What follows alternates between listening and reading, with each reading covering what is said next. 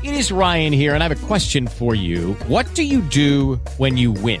Like, are you a fist pumper, a woohooer, a hand clapper, a high fiver? I kind of like the high five, but if you want to hone in on those winning moves, check out Chumba Casino. At ChumbaCasino.com, choose from hundreds of social casino-style games for your chance to redeem serious cash prizes. There are new game releases weekly, plus free daily bonuses. So don't wait. Start having the most fun ever at ChumbaCasino.com. No purchase necessary. VGW Group. Void where prohibited by law. See terms and conditions. 18+.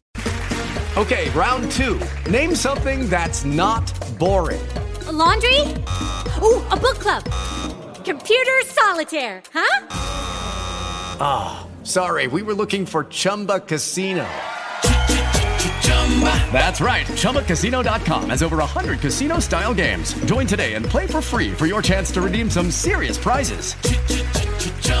ChumbaCasino.com. No purchase necessary. Void where prohibited by law. 18+. Terms and conditions apply. See website for details. Welcome to Cult Connections. Let's see what we are taking a sideways look at today. Hi, I'm your host, Ian. I'm joined by my good friend, Graham, today. How are you, mate? Well, I'm good. It's nice to be on a podcast and not chatting about football for once, because like I love films and I feel like nobody really knows that, which is a bit annoying. So it's nice to kind of chat about movies, chat about obviously things that I like, but I'm sure you'll introduce the podcast of sorts. So I won't give away the game if you haven't yet. If you have, obviously people know what we're going to be chatting about. But yes, I'm good, mate. Are you all right? Yeah, I'm absolutely fine, mate. I love that. Yes, let's just talk about films. Yeah. Yeah, let's just do it. Let's just chat movies, because I've got about the best part of 2,000, 3,000 Blu-rays, DVDs, some videos somewhere, because I think we both lived in that era, didn't we? Do you remember VHS? Oh yeah. Do you remember having to rewind it back before you took it to Blockbuster? Well, I remember. Well, God. Now, I mean, you're going. I mean, too far back. I actually spoke about this on another podcast, but I was thinking about the film that I'd rented the most on the VHS, and the surprise, it's Flash Day Gordon, but this is the days. So, but this is back in the days of the video shop was a family run sort of business. There was no before Blockbuster, anything like that. Just what was the other place? There was two big, like massive ones that came out. There was Blockbuster and there was another one. What was the other one? If anyone remembers, can they write in? Because it's going to do my head in until you release this. I could just Google it, but I think I'll let you carry on. Well, I can only really think of the Blockbuster, but that might be a Scottish thing. Who knows? I'm sure there's another one. I could be completely wrong, but I used to love going to Blockbuster. Like, because I there was a few, you could go to like the shop and you could rent. Some shops had like a rental system next to the groceries, which is like, but it was definitely Blockbusters when I was a kid. And I used to love just going in and getting stuff, but I was always banned from going around I'm totally going off on a tangent here, but I used to be banned from going around the 18 plus section. Because you had like the horror movies and stuff. But you also had the dirty movies, so I don't think you could go next to them. But then I'd go home, and my uncle was. See, my love of films comes from my uncle. My uncle was agoraphobic, so the only thing that could get him out of the house was going to like the video shop, and he'd buy a video for him to watch himself during his dinner, because he'd get fishy, which is ironic since I've just had one. And then he'd buy like a family one to watch with me and my nana, because he still lived with my nana, because he got agoraphobia at like 16, so he couldn't really get out of the house. But he used to he used to stop me from going in the 18 plus section or whatever it was, the triple X, because no horror movies and dirty movies, you can't go in there, you're only like 6 or 7. But then he'd sit down and eat like fish and chips and put like Hellraiser on and like like Cannibal Holocaust and stuff like that, and he'd be like, oh, look at that, oh, they got him right in the neck. And I'd be like, and then people are like, why do you really like movies like Necromantic and that? It's a bit weird that you like films like that. And I'm like, well, I seen Hellraiser when I was 6, and it kind of just, that was it. Yeah, I've never been squeamish. So yeah, that's where my love of movies came from. If anyone's dead curious as to why I love movies so much, there you go. So today, we'd spoken about the films we were going to sort of cover for quite a while, before we finally actually nailed it down. But we're very much in the world of the zombie films, and I was really thinking about a good sort of theme for the pod. However,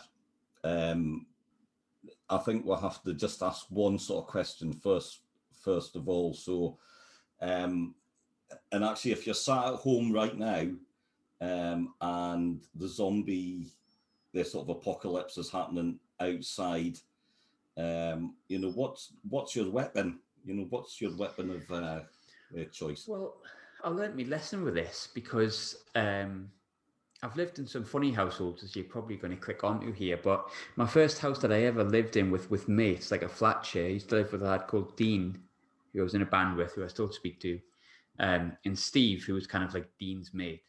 And they were both massive gamers. They loved games, and I'm kind of only a football manager and FIFA kind of guy. Mm-hmm. So when it came to like playing games, I kind of got more into stuff like Left 4 Dead and Resident Evil, living with them. And I quickly kind of figured it wasn't so much the games that they loved. I think it was the fantasy element of like zombies and stuff.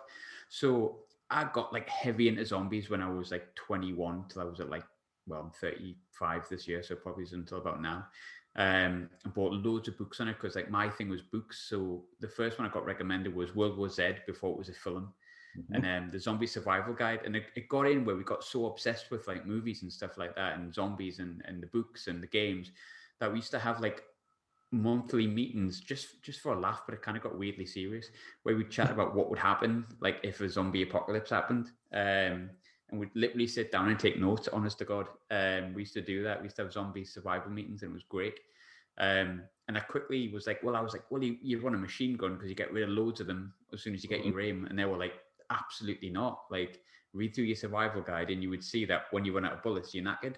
So my weapon, it would have to be a sturdy one, because obviously a head is not the easiest thing to smash, I think. I mean, I don't know. It might be. I've never done it. But I think a baseball bat, I think a melee weapon of sorts, but it would have to be a sturdy one, because you can hammer through the best part of at least 10 heads, I reckon, with a baseball bat, like just by swinging it about at least. Because if the mythology of zombies is correct, if we're going by the very myth of the first person who made a zombie, and what is meant to happen to the brain and all that kind of stuff, then they cannot walk very far. They cannot do anything very fast. So there's a lot of them, but with a melee weapon, you can kind of batter about. With a machine gun, eventually they're going to catch up to you, because they don't sleep, because apparently the brains don't need sleep. Okay. So the long answer to your very short question is I just batter the head in with something, a melee weapon of sorts. Left 4 Dead taught me that. Yeah, a melee weapon. Yeah. It's a bit of a cop out in a melee weapon. I should have been a bit more specific, so I'll say baseball bat. No.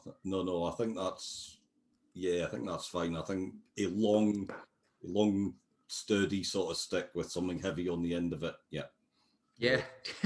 That sounded slightly wrong, that Ian. No. For cracking skulls, you need to be Got to be something heavy. That actually leads on really well to the theme, as it were. So we talked about a lot of films, and we finally got down to the three of them. And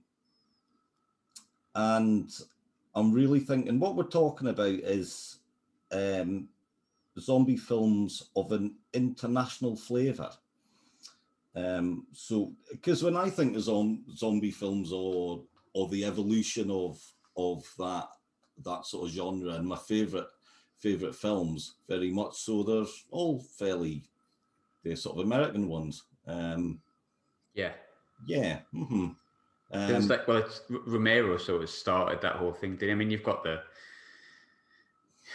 you've got the left to center ones like that other zombie movie like Reanimator and stuff like that, but they're all so American. And I mean, Reanimator is brilliant. I'm not talking that down. I love Reanimator. But I think looking at like movies, Romero kind of had he had that audience, didn't he? He was Night of the Living Dead onwards, Dawn of the Dead. And naturally, I think he kind of kept a similar flavor with a bit of a twist in it. Always brilliant, but the films we're going to talk about, I think today I agree with you. They have the kind of set in a certain place, which gives it a little bit of extra flavor, I think. Yeah, definitely. It certainly shows that good zombie films can be made anywhere. But we're not actually going anywhere at all for the first one because we're staying in the UK, and we're very much like life. Then it's like a metaphor for like real life at the minute, isn't it? Yeah, and we're talking about Shaun of the Dead. So classic. Yeah. So Shaun of the Dead, whose date I have not written next to the title of the film. I'm thinking 2004. I'm sure that's right. I think it was. Yeah, 2003, 2004 at the very least. So early 2000s movie, because it feels like a modern classic, but it's actually probably about 20 odd year old now. But I seen Simon Pegg on the telly the other day, and he actually looks better than he did then. I don't know what he's doing. Must be because he was in Star Trek. That must have helped. Money helps you look well, I think. Oh well, good. Yeah, I'm sure that Hollywood air and this sort of helps, doesn't it? Yeah. All those vitamin tablets you get in LA. Yeah. So Shaun of the Dead follows Shaun of the title and his flatmate as the zombie apocalypse starts all around them, and just to sum it up without really going into too much there sort of detail, Shaun basically there decides who he needs to save and where he's going to go. So yeah, pretty much. Yeah. And this is a film, I think it was marketed really well at the time, and we all know about the rom-zom, com, which is what it says it is. But I mean, this is basically just a very fun, well-made movie, isn't it? Yeah, sort of cool, well-made film, isn't it? Yeah. I think it sometimes gets like shut down. Well, not shut down. I think everyone loves it, but sometimes people see it as like it's dead funny, but it's actually really well laid. It's got a lot of really good layers in it, like emotional layers to it and things like that. And the thing I like about Shaun of the Dead is, if I'm not jumping too far ahead, it's just the fact that it feels like Shaun of the Dead would be what would actually happen in the UK if a zombie apocalypse happened. Like, you'd just be a bit like, oh, can I really be arsed with this? Like, can I really be bothered to deal with this stuff? And the people that you don't really like, you'd probably let go by the wayside and be like, whoops, oh no, that's a shame. But you'd always look after your best mate, and obviously there would be priority, I think. Yeah.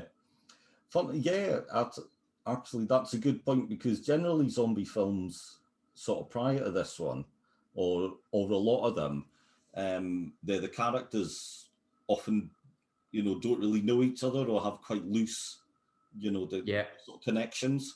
Until that point, absolutely. Yeah, I've never thought about that. Actually, you're absolutely right. Yeah. Yeah. So that, but we'll get on there to that. Where would you first watched it? Shaun of the Dead. God, how old would I have been in 2003? So I would have been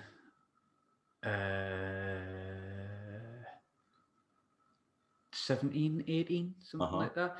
I feel like I came to it late, because I'm not going to lie, I remember specifically at the age of 16, 17 going to see Mean Girls at the cinema, and going on just a whole phase of just loving teen movies for about until I was about 20, 21, and then got back into zombie movies. So I feel, and I could be completely wrong with this, but the people I spoke about before, Dean and Steve, who I lived with, I get the feeling that it was like one of those movies that they just consistently watched and it was always on. Right. which it kind of is. It's always on ITV2. It's obviously on Netflix and stuff now, and it's one of those movies you can stick on. And they were kind of like that, and I kind of went, "Oh, is that guy from Spaced?" And they're like, "Oh, do you like Spaced?" I'm like, "Yeah, I like Spaced. Yeah, it's fun." And they're like, "Yeah, well, Shaun of the Dead." And I was like, "Oh, I've heard of that. Because as you said before, it was well marketed. You couldn't kind of miss it." Yeah. But I wasn't like, as much as I'd seen loads of like horror movies as like, I mean, a literal kid, like 6 and 7, literally as a kid, I'd seen like Pet Sem and all that kind of stuff by the time I was in double figures, basically. Zombie movies weren't something that I really came across, and it was probably Dean and Steve that got me into it. And I'm pretty certain, I could be wrong here, but I'm pretty certain I would have first seen it in my flat in Heaton when I was about 22, I think. And I think I was kind of like, I'll half watch this and just chat with the lads before I go shopping or go for a pint or just do whatever I did. And I was 21, 22, which feels like nothing in hindsight. But I am pretty certain I ended up just watching it and then got invested in the characters, which is kind of what sometimes happens with zombie movies. But it's funny with what you're saying, because I've seen Night of the Living Dead 1,000,001 times. And obviously I don't think it is the original one, because people say White Zombie, don't they, by Bela Lugosi is the original, but I think it's a bit of a different. I think it's different, in my opinion. The first zombie movie of like what we think zombies are nowadays was Night of the Living Dead, and obviously they're coming for you, Barbara, and all that kind of stuff. And gradually, in most zombie movies, the families get split apart, where it's kind of, as you said before, you sort of hit the nail on the head. It's easy to invest in Shaun of the Dead because he's a really likable character. He's a bit of a Doyle, but he's also like a lovable Doyle at the same time. And I think Nick Frost is brilliant. I just think he's absolutely superb. I think he's hilarious. And I think it even gives you, like, if you like Spaced especially, like a lot of these movies do, the Cornetto situation is just, at the end, is just such a good nod. At the time, obviously they did Hot Fuzz and they kept on, but when he, at the end, and he's a zombie and he's like, kind of get you, like, the Cornetto things like flying on the ground, and it just, it felt, I don't know, it instantly felt real in a way, which is kind of odd, because you look at like popular TV series, The Walking Dead, that's easy to buy into because you buy into the characters, but it's all very serious. It's all very like the first season, like people are like cheating on someone who they thought they were dead and all this kind of stuff, and the baby's got a chance of getting attacked, and the kid loses an eye, and there's like little armies everywhere.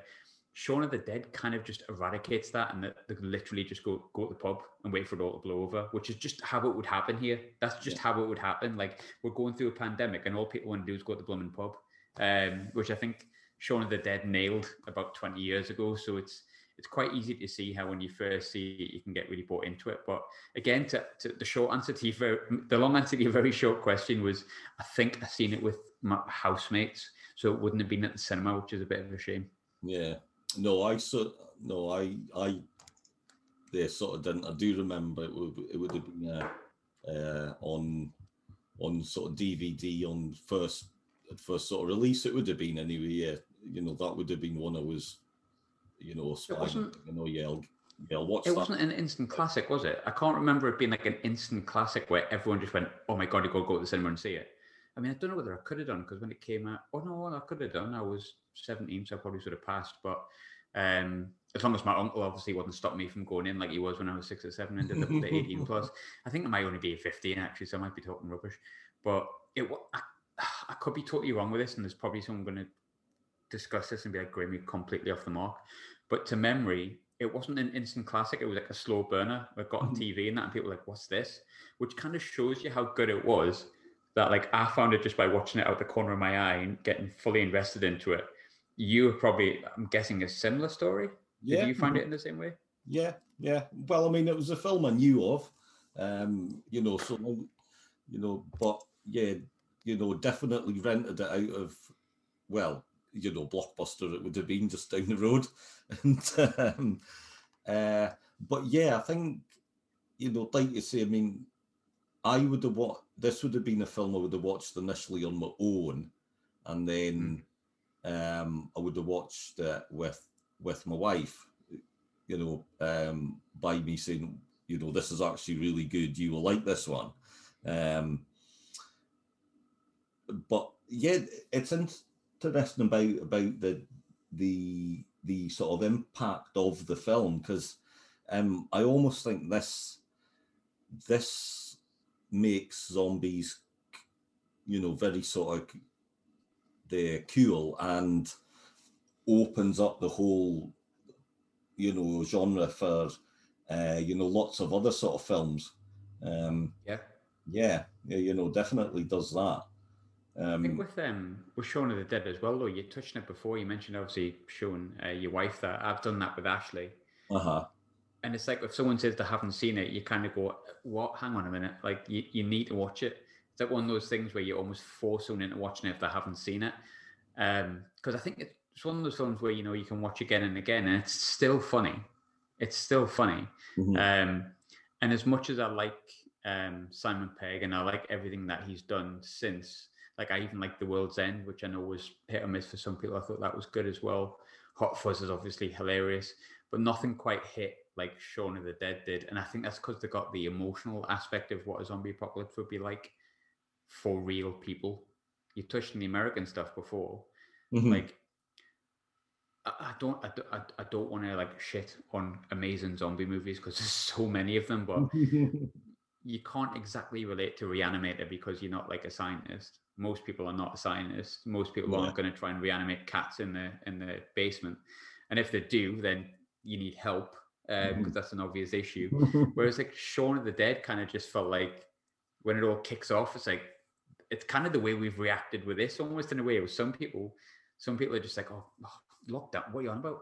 Like, pan that off, for God's sake. Some people have reacted like that, and it kind of feels like Shaun of the Dead's like that. So I think as much as it feels like an easy watch, because it's like the plot feels, I don't want to say it feels basic because it isn't, but it feels like it's self-explanatory. Zombies take over, he tries to protect people. It's the standard zombie movie. It's not like they get the emotional aspect of it really good, because I've never really watched a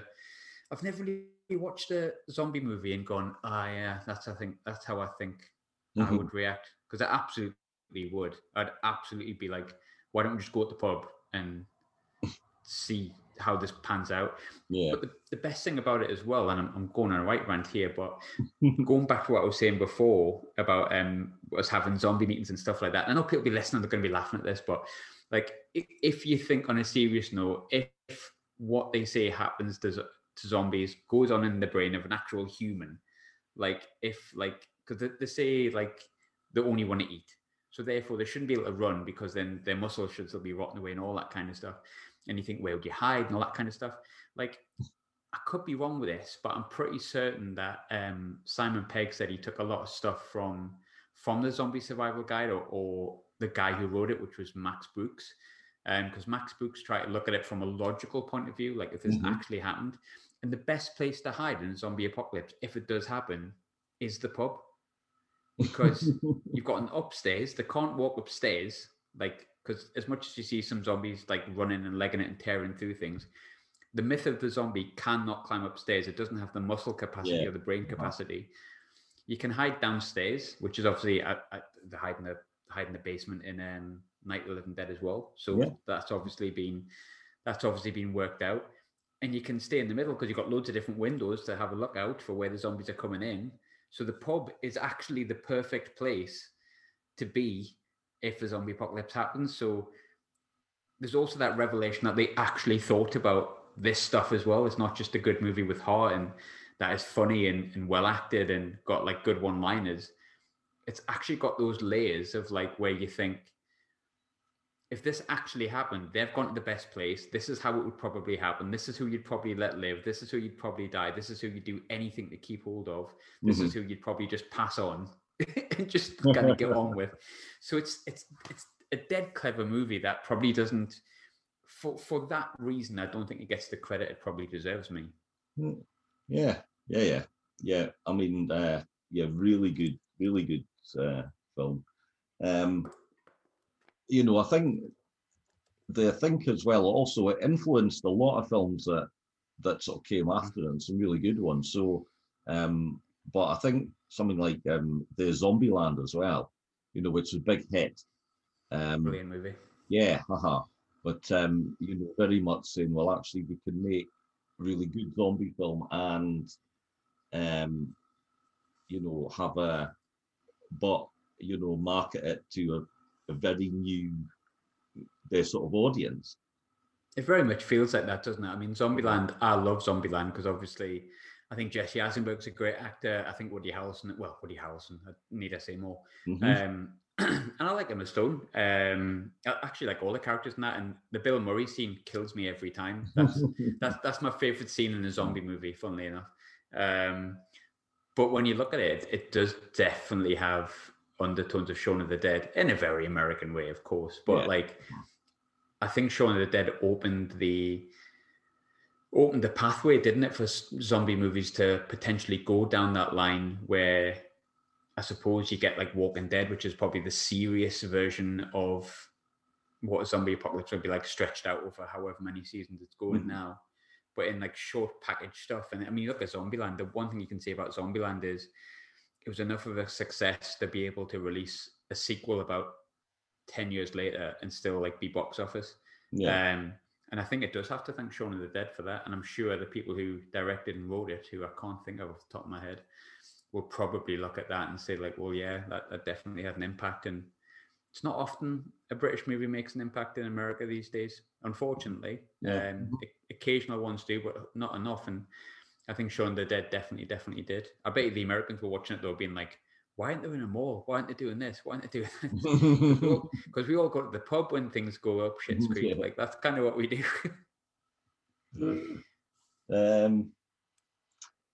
Just one little sort of point from it, or what's your favourite bit? What's your sort of standout moment?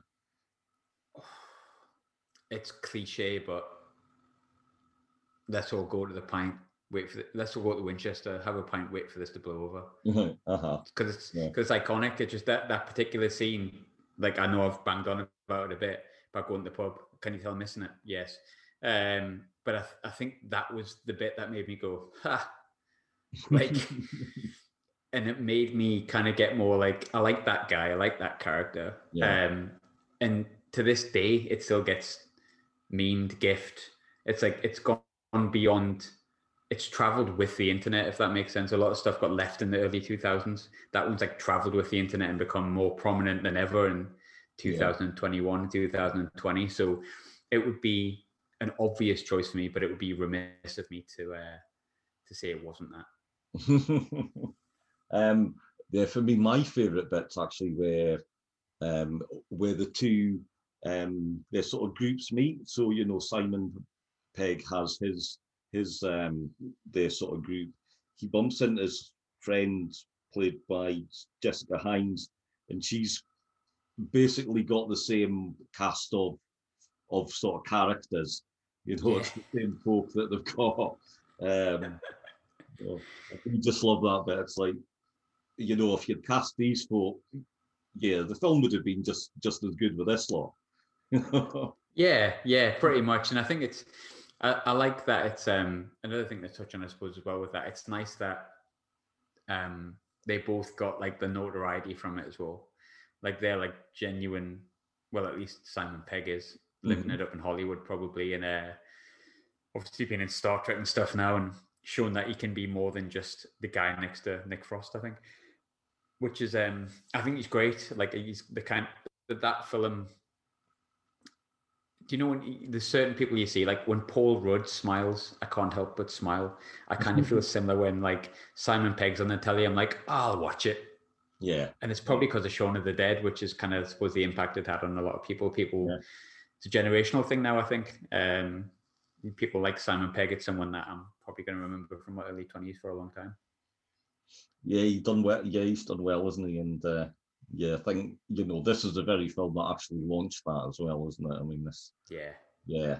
Definitely. Yeah. So, actually, moving on from Shaun of the Dead, we are going European there for the next one, and we're going all the way to Norway, and we're talking about 2009's Dead Snow. Which is in its first half, I'd say it's a fairly this sort of traditional plot. So we have a group of their students who are going to a sort of cabin or a house up in the Norwegian mountains, where they unfortunately encounter a squad or the sort of battalion of Nazi zombies.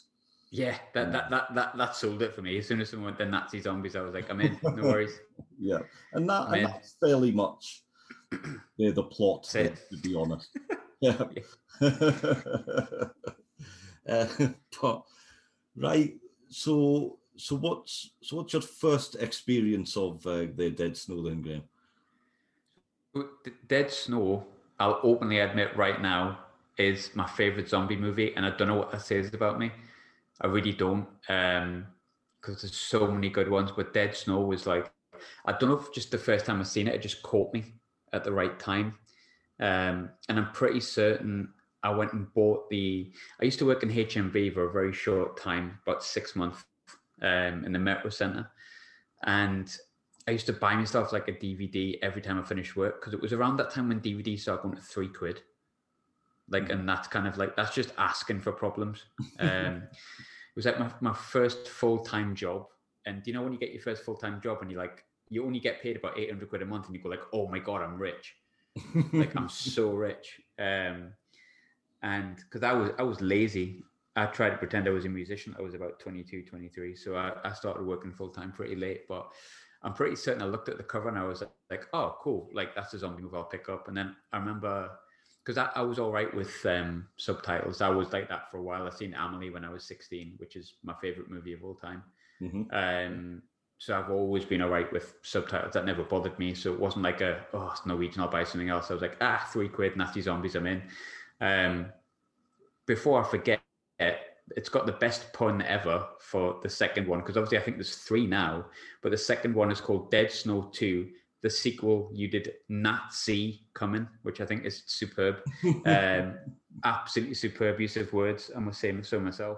But I think I've seen it on DVD. I took it home. I was living with my mum. I think that's before I moved out, actually. I'm pretty certain it was 2000. I think I've seen it long after it came out, because it was in the kind of like cheapy section, even though it just sort of came out. Maybe 2009, 2010. Yeah.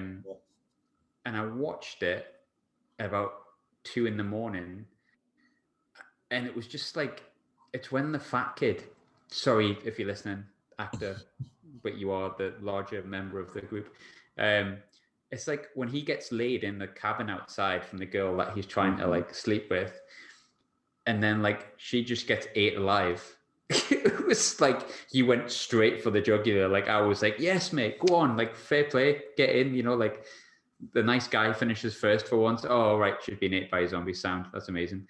And then it was like, I think the scene, he's the next one to die, I think, isn't he? When his brain gets ripped out and it like lands on the floor, and they have to like sweep it up with like a sweeping brush. It gets like his head gets pulled apart from the window, and I think at that point you kind of realize, all right, it's going to have an element of like stupidity here. Hilarious at points. I struggled a little bit in the first half, so because it does feel quite this sort of traditional of a lot of horror films. So a group of young folk that go away to cabin in the woods kind of stuff, and blah blah blah. And I didn't find many of the actual sort of characters all that sort of likable. Hello, it is Ryan, and we could all use an extra bright spot in our day, couldn't we? Just to make up for things like sitting in traffic, doing the dishes, counting your steps, you know, all the mundane stuff. That is why I'm such a big fan of Chumba Casino. Chumba Casino has all your favorite social casino-style games that you can play for free anytime, anywhere with daily bonuses. That should brighten your day a little. Actually, a lot. So sign up now at ChumbaCasino.com. That's ChumbaCasino.com. No purchase necessary. VGW Group. Void where prohibited by law. See terms and conditions. 18+. Judy was boring. Hello. Then Judy discovered ChumbaCasino.com. It's my little escape. Now Judy's the life of the party. Oh, baby, mama's bringing home the bacon. Whoa, take it easy, Judy. The Chumba life is for everybody. So go to ChumbaCasino.com and play over 100 casino-style games. Join today and play for free for your chance to redeem some serious prizes. ChumbaCasino.com. No purchase necessary. Void where prohibited by law. 18+. Terms and conditions apply. See website for details. See, I like the fat guy immediately because he was like, he was just, I don't know, like a total horrible bloke that obviously was a total loser at the same time. Yeah. And I kind of felt great for him when he was like so desperate to get laid by that one girl. He did. And it was kind of like, you see, I was a fat kid, so maybe it's like my inside securities from my childhood. I don't know. But I kind of bought into that, I suppose. But I suppose I get where you're coming from. They were sort of, they don't do anything different at the start. Mm-hmm. But I guess in a way that also probably intrigued me to kind of go, oh, well, where's this going to go then? Mm-hmm. Yeah. I was probably quite lucky in the sense that I was like, it was the movie I bought, I popped it on at 2 a.m, and it was happening whether I liked it or not. That probably benefited me at that point. But it ended up, everyone I've showed it to, like, loved it. And I was lucky enough to see it in a cinema, a little independent cinema a couple of years ago. It's hilarious in a crowd. If you watch it with your friends, I imagine it's even better. Yeah. I mean, but there's a definite sort of point, and it's just about there, the halfway mark, and it's not a long film, so it's, 90 minutes or so. So basically bang on 45 minutes. So we've had this sort of traditional horror film where folk are just starting to get sort of picked off one by one, but then it just goes. So the house is getting, ripped there to bits, but also outside there's a whole load of mayhem sort of going on as well. And it almost feels like it goes from, like I say, a very, the sort of traditional horror film to a big action film, which has got, Nazi zombies in it. And it's just so gloriously bonkers that it's, brilliant. I mean, it's the total opposite to people like who, if you're listening to it and you're going, I love Shaun of the Dead, but they're the only kind of zombie movies I like. The truth is, you're probably not going to like this one because it's so far removed from the realism of what a zombie apocalypse would be like in Shaun of the Dead that it's like the polar opposite. I mean, the way some of the zombies and the people die, we can spoil some of these, can't we? Because people know we're talking about the movie. Yeah. Like the scene where, I mean, for the people who haven't seen it, and this is my favorite scene. I'll probably kind of beat you to the punch here if you were going to ask. But he gets his arm bit, and this guy survived everything. He's seen his girlfriend go missing. He's watched all his mates get eaten in front of him, and not just eaten, torn apart. Like they were like hung, drawn, and quartered, and all sorts of stuff. Like proper destroyed. Then he gets a bite in the arm, and he's like, "Oh, for God's sake!"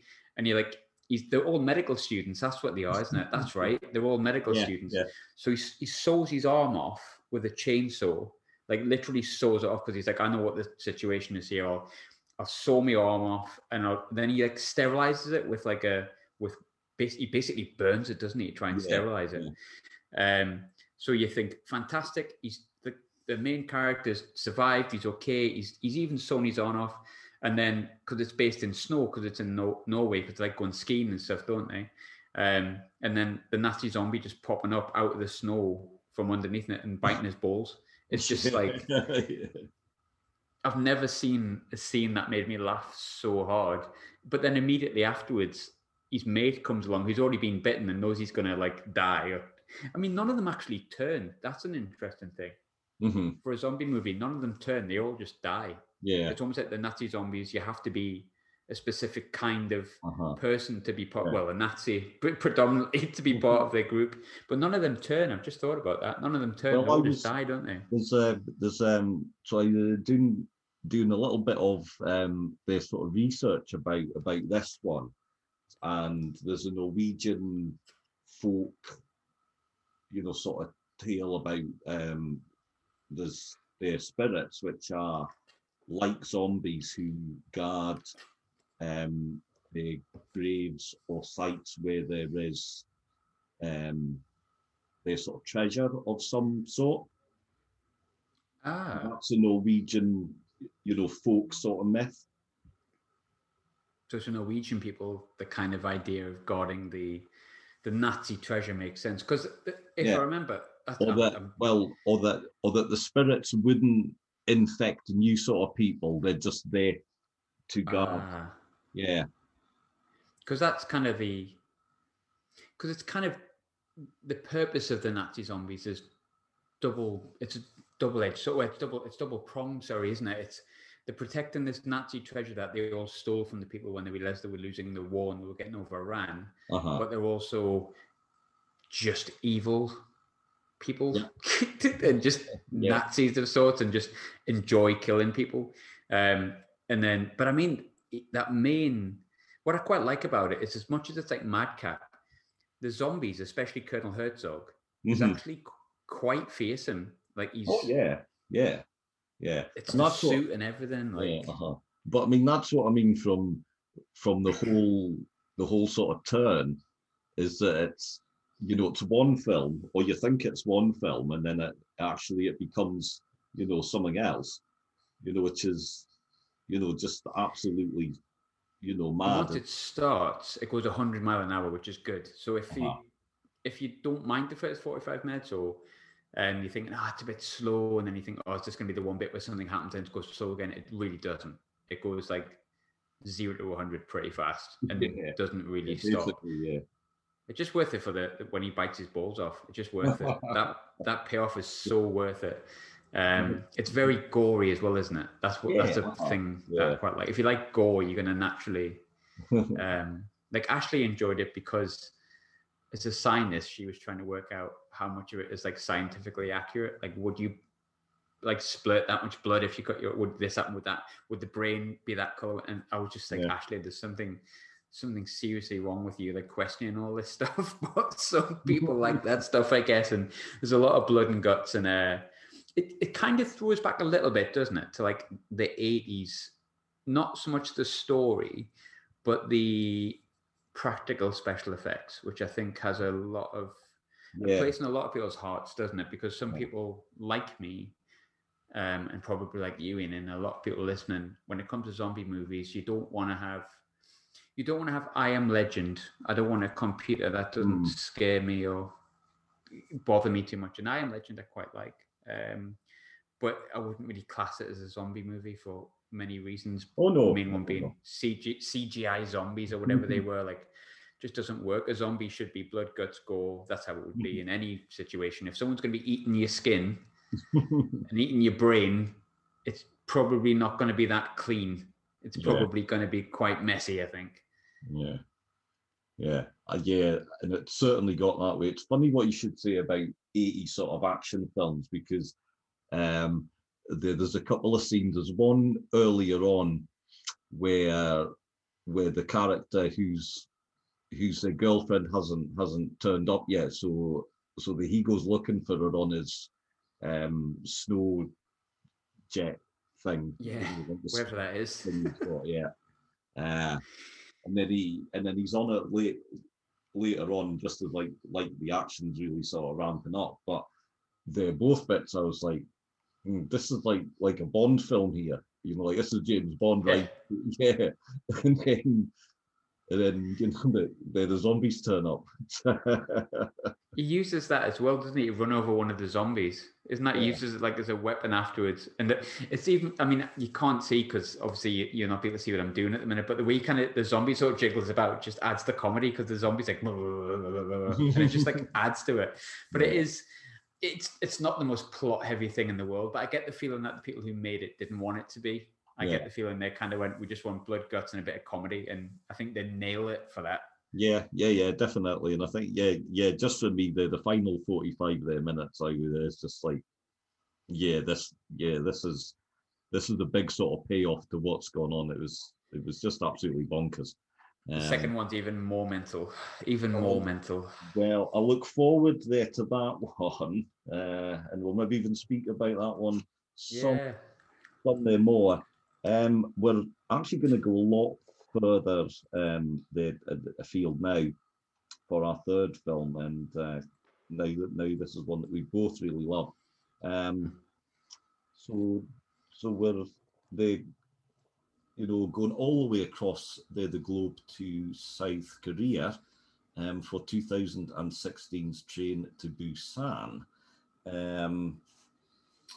They're directed by Song Ho-yeon and also written by him with Joo Juk Park. And this is just a fantastic film. But so when did you find out about this film? I think Train to Busan was pretty fast. I think essentially, I want to say I seen it at the cinema. I did, I definitely did. I definitely did see it at the cinema. However, I had to work a late shift.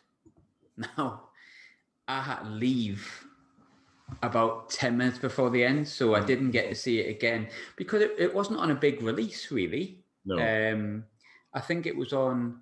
I remember this was in the time when, because I've had a Cineworld card for the best part of a decade up until recently, because well, who knows?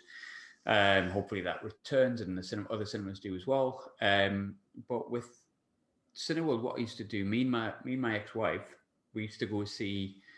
We'd do, if it was a Friday night, it'd be like 3 films a night.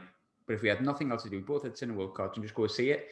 But occasionally, if I'm working a different shift and she's working, I would just go and see a film during the day. And Train to Busan, I was like, I want to see that. It was a film I actively wanted to see because I was like, well, that's straight up my alley. That I love Korean cinema. I don't think I've seen many bad Korean movies ever, or Japanese or Chinese for the record. But I basically love what that part of the world does with films. It just feels very different for me when I'm watching it. But that's by the by. It was on at 6 o'clock or something, and I think I had an 8 o'clock shift. I had to go in and do a little bit of overtime, so I missed the last 10 minutes. Mm-hmm. But I went to see it in the cinema, and there was 3 people there. 3 people there.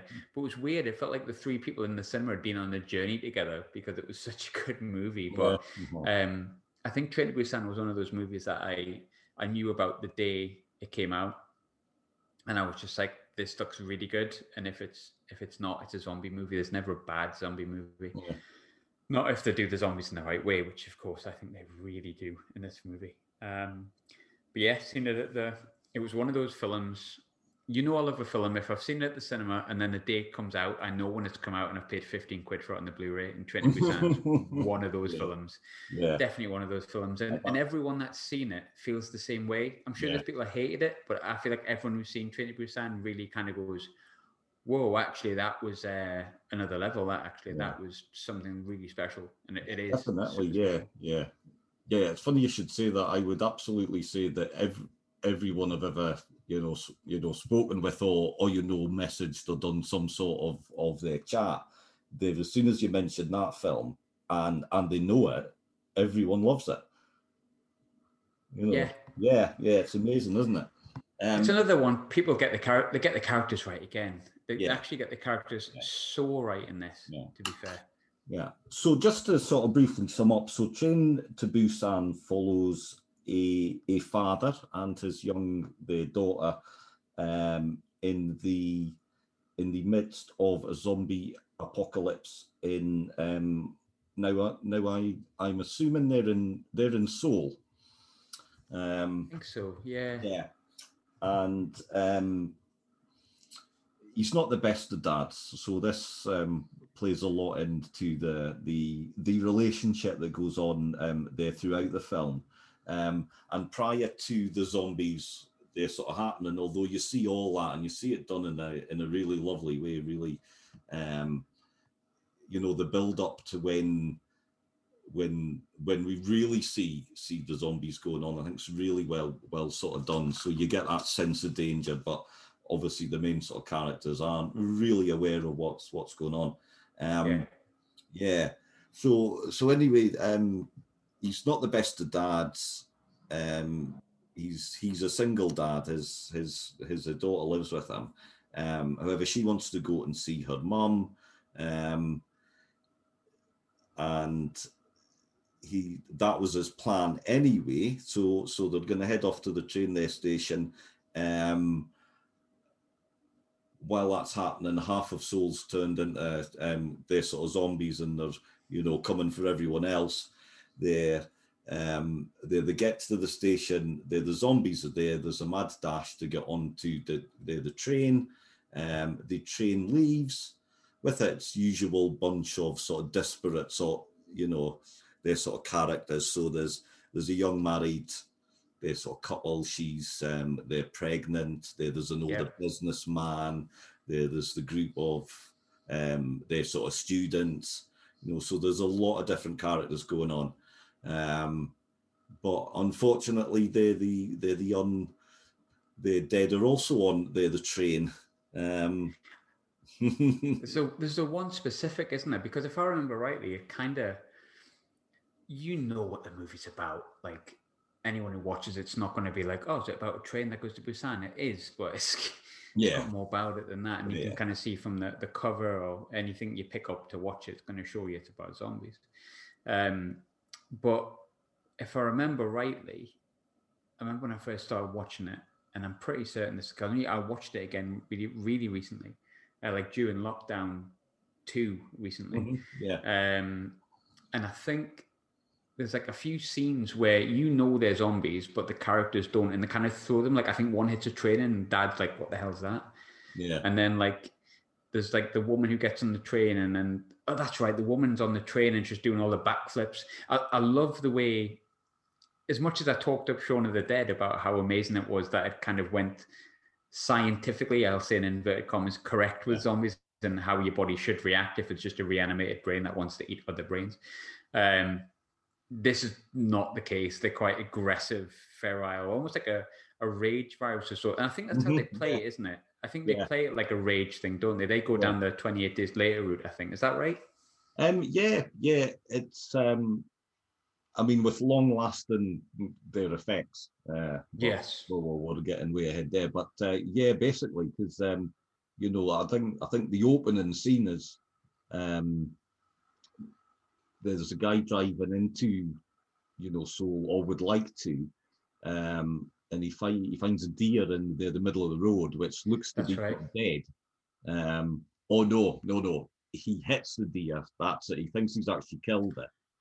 That's right. And he drives off, and then the deer gets back up and looks worse for wear but breathing. Yeah. Do you know what's great about it? And I might be jumping so far ahead, but we're talking about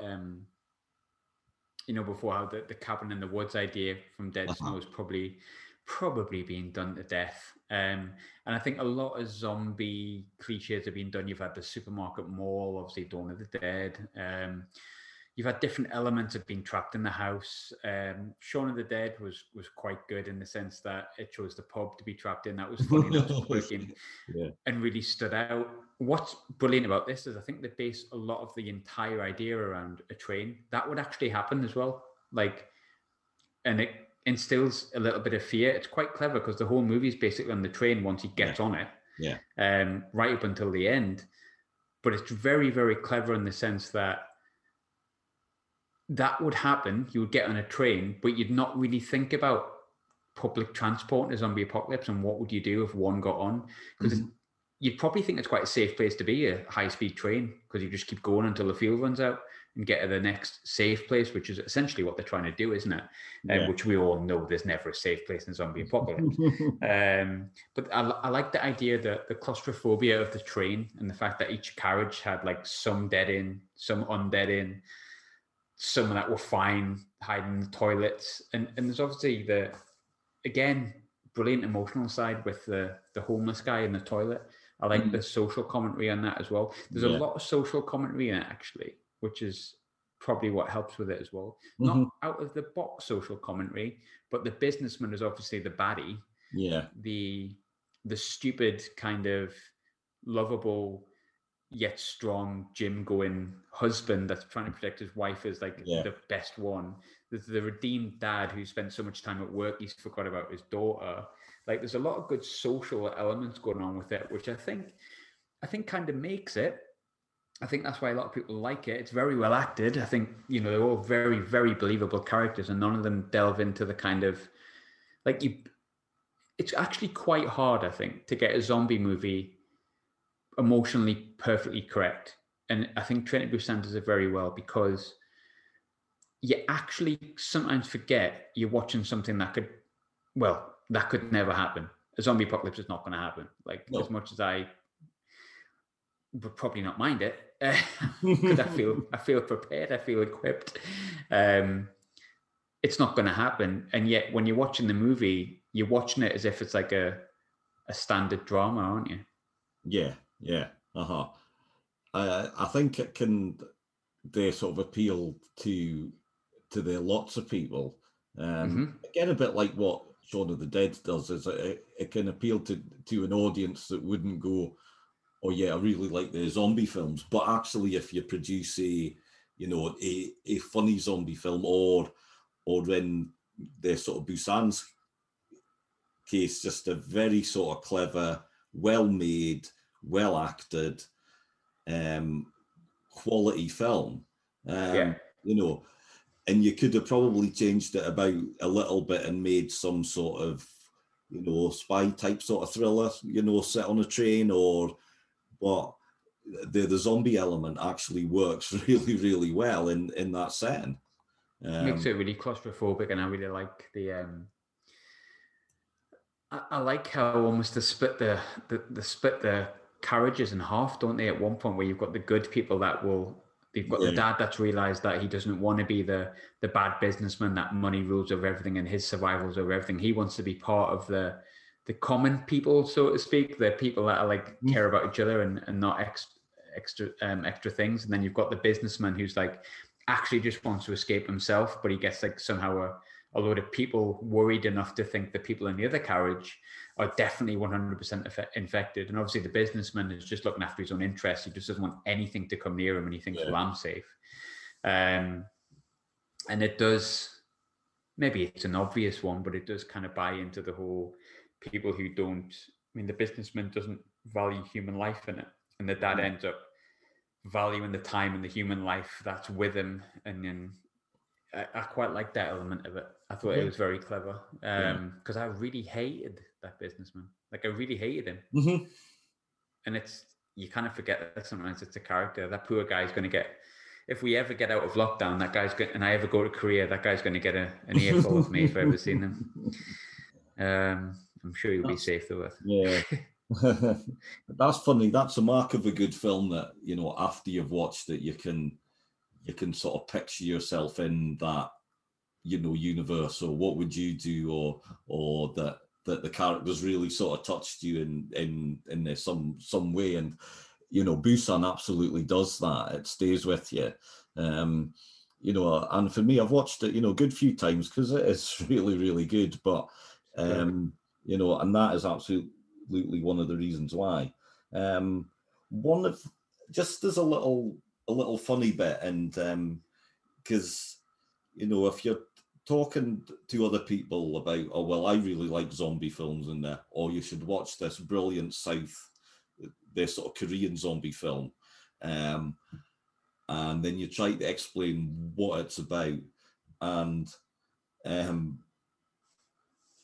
always have in my head that folk are going to look at it and think, well, we've had the snakes on a plane, so now we've got zombies on a train, as if it would be awful. Which probably looks at the whole, how well it's done, I suppose, as well. The idea is good, but the execution is probably even better. I suppose having an idea, we've all got ideas, haven't we? Some of them don't always work out as well as we want them to. Having the idea is probably half the battle. I love the claustrophobia and all that kind of stuff, but it probably would have been quite easy to make it stupid. Yeah, and they've made it so well, and I think that's probably down to the actors as well. Like, the bad guy plays the bad guy so well. Like you Uh-huh. loathe him. The husband of the wife, he's just the best character in the whole thing. He's like proper tough guy, but he's got like pure heart. Yeah, yeah. And he's also got like a missus that's pregnant, and he's having his first kid, and there's a bloody zombie apocalypse going on, and he's kind of like nothing's kind of shirking him at all. And he's such an honorable, funny, nice bloke that seems quite real. Yeah. You've got to give the actor that he's absolutely great in it. I think I could be wrong, but I'm sure the dad is played by Gong Yu, I think. Yeah, Gong Yu. He was actually he's from Busan, I believe. But I found out what they called the other guy, and the name's completely gone from me. But even the young kid is quite good in it. Yeah. Even the young kid, like the little girl's very, very good in it. Like she plays a fantastic role. And the young sort of jocks that are in it play a good role. I'm just having a look here. I'm just Googling to see if I can find that. Oh, that's the guy's name. So the character that plays the husband is Ma Dong-seok. I could be pronouncing that incorrectly, but he's a Korean-American actor. And that was his breakout performance, apparently, according to Wikipedia. So his first movie, believe it or not. Oh, well, good for him. He's superb in it. He's the best character in it, in my opinion. It's interesting. I was having a look through the cast myself, and like you touched on, so the Gong Yu was the father. Jung Yu Mi, who's the pregnant their lady, and they both starred in a film which I haven't actually written down the title of, but they starred in a film made in about 2009.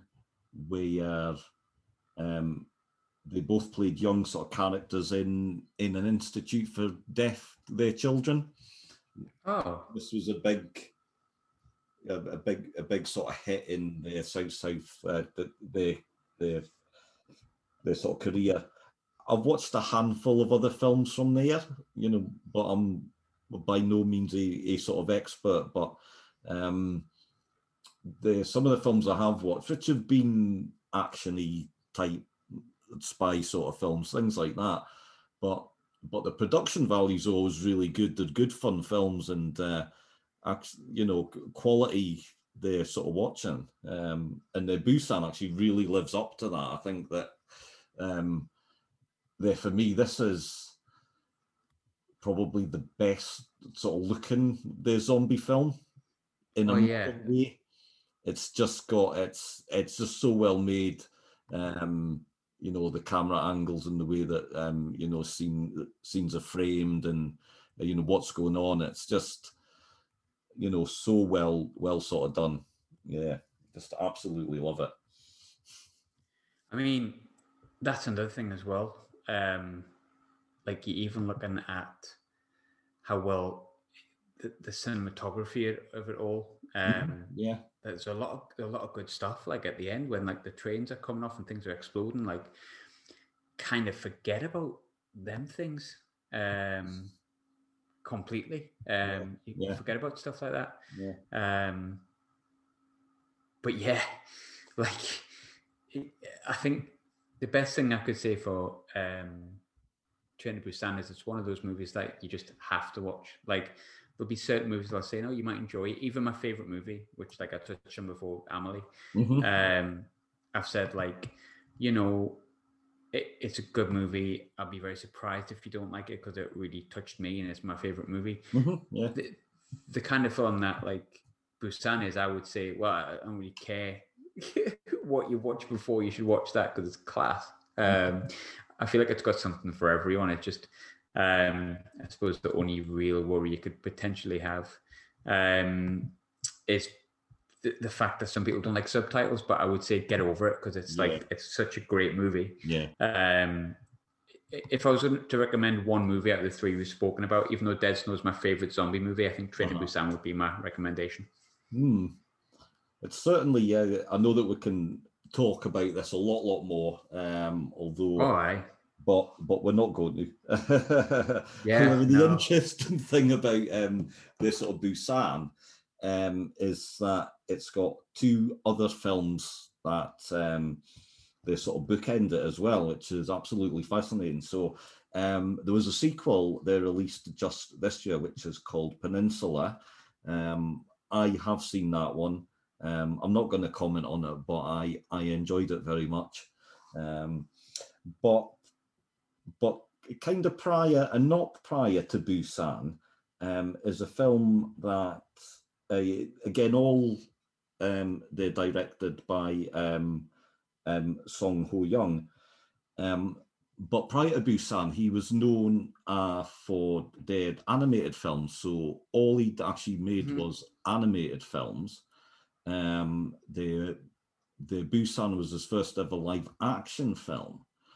Shortly after Busan came out, an animated film made by him called Seoul, Their Station was they released, which actually is a prequel there to Busan. So it follows some of their characters and leads up to the events that lead up to what's happening at the train their station. But he'd actually made this one first. So he'd done the animation, then he made Busan, but they released the animation afterwards. So yeah. I mean, I found it quite interesting they did it that way, because I was kind of expecting something different, but then the history of it kind of makes sense, I suppose, in a way. But I'd recommend them doing more non-animated ones as well, because let's be honest, as people might notice from our conversation, he did pretty well. So keep it up, I would say. Yeah, definitely. I think for me, sort of Busan is the best out of the three. There's so many other films that we could have spoken about, but so many. We kind of have in ways as well. But I'm absolutely sure that we will be coming back to those in the future. So thanks there, sort of Graham, for coming on. And I think I wouldn't be surprised if some people who are listening there to this already know you, Graham, or the sound of your voice. So would you like to tell us why that would be? Yeah, of course. Obviously, I do What the Fork podcast, which is football based. But hopefully, when people have listened to this, I really hope that people actually want me to speak about films more, because that would be quite nice. Because that is probably my main passion. Controversial there. I think films has been my main passion probably throughout my life for the reasons I stipulated before, but I think people will more know me from chatting rubbish about Sunderland or Rangers, or whoever will let me chat rubbish about. But it's been really nice to chat about, like, in my main passion, I suppose. And I think you can probably hear in my voice how much I love movies. And I could go, if we ever did a band movie episode, like, you'd hear my passion go up another 10 levels, because I love band movies. But I also love teen movies. I love Mean Girls all the way to Necromantic and everything in between. So it's been really lovely to chat non-football for once and chat about my number one passion, I think. Well, no, you're very welcome, And I think you've maybe touched on, there are a few things there that we absolutely should be, talking more about in the future. Yeah. 100%. A full hour-long episode of Necromantic. Let's do it. So anyway, thank you, and thanks for their listening.